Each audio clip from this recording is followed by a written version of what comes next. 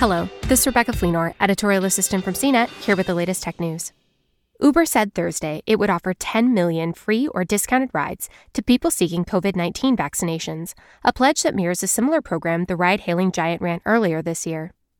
The company will partner with the National Urban League, the Morehouse School of Medicine, and the National Action Network, because communities of color have been disproportionately affected by the pandemic, which has claimed more than 307,000 American lives.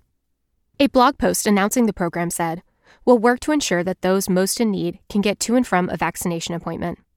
The offer of free rides comes as Uber seeks to get priority access to the vaccine for its drivers. The company has sent letters to both the U.S. Centers for Disease Control and Prevention and all 50 governors asking that drivers get vaccinated early. California and a handful of other states have recognized gig workers as essential during the pandemic. A coronavirus vaccine made by Pfizer and BioNTech has been approved in the U.S. for emergency use. Another vaccine is expected to get approval soon. In March, Uber offered 10 million rides and food deliveries to healthcare workers, seniors, and others as the scope of the pandemic became clear.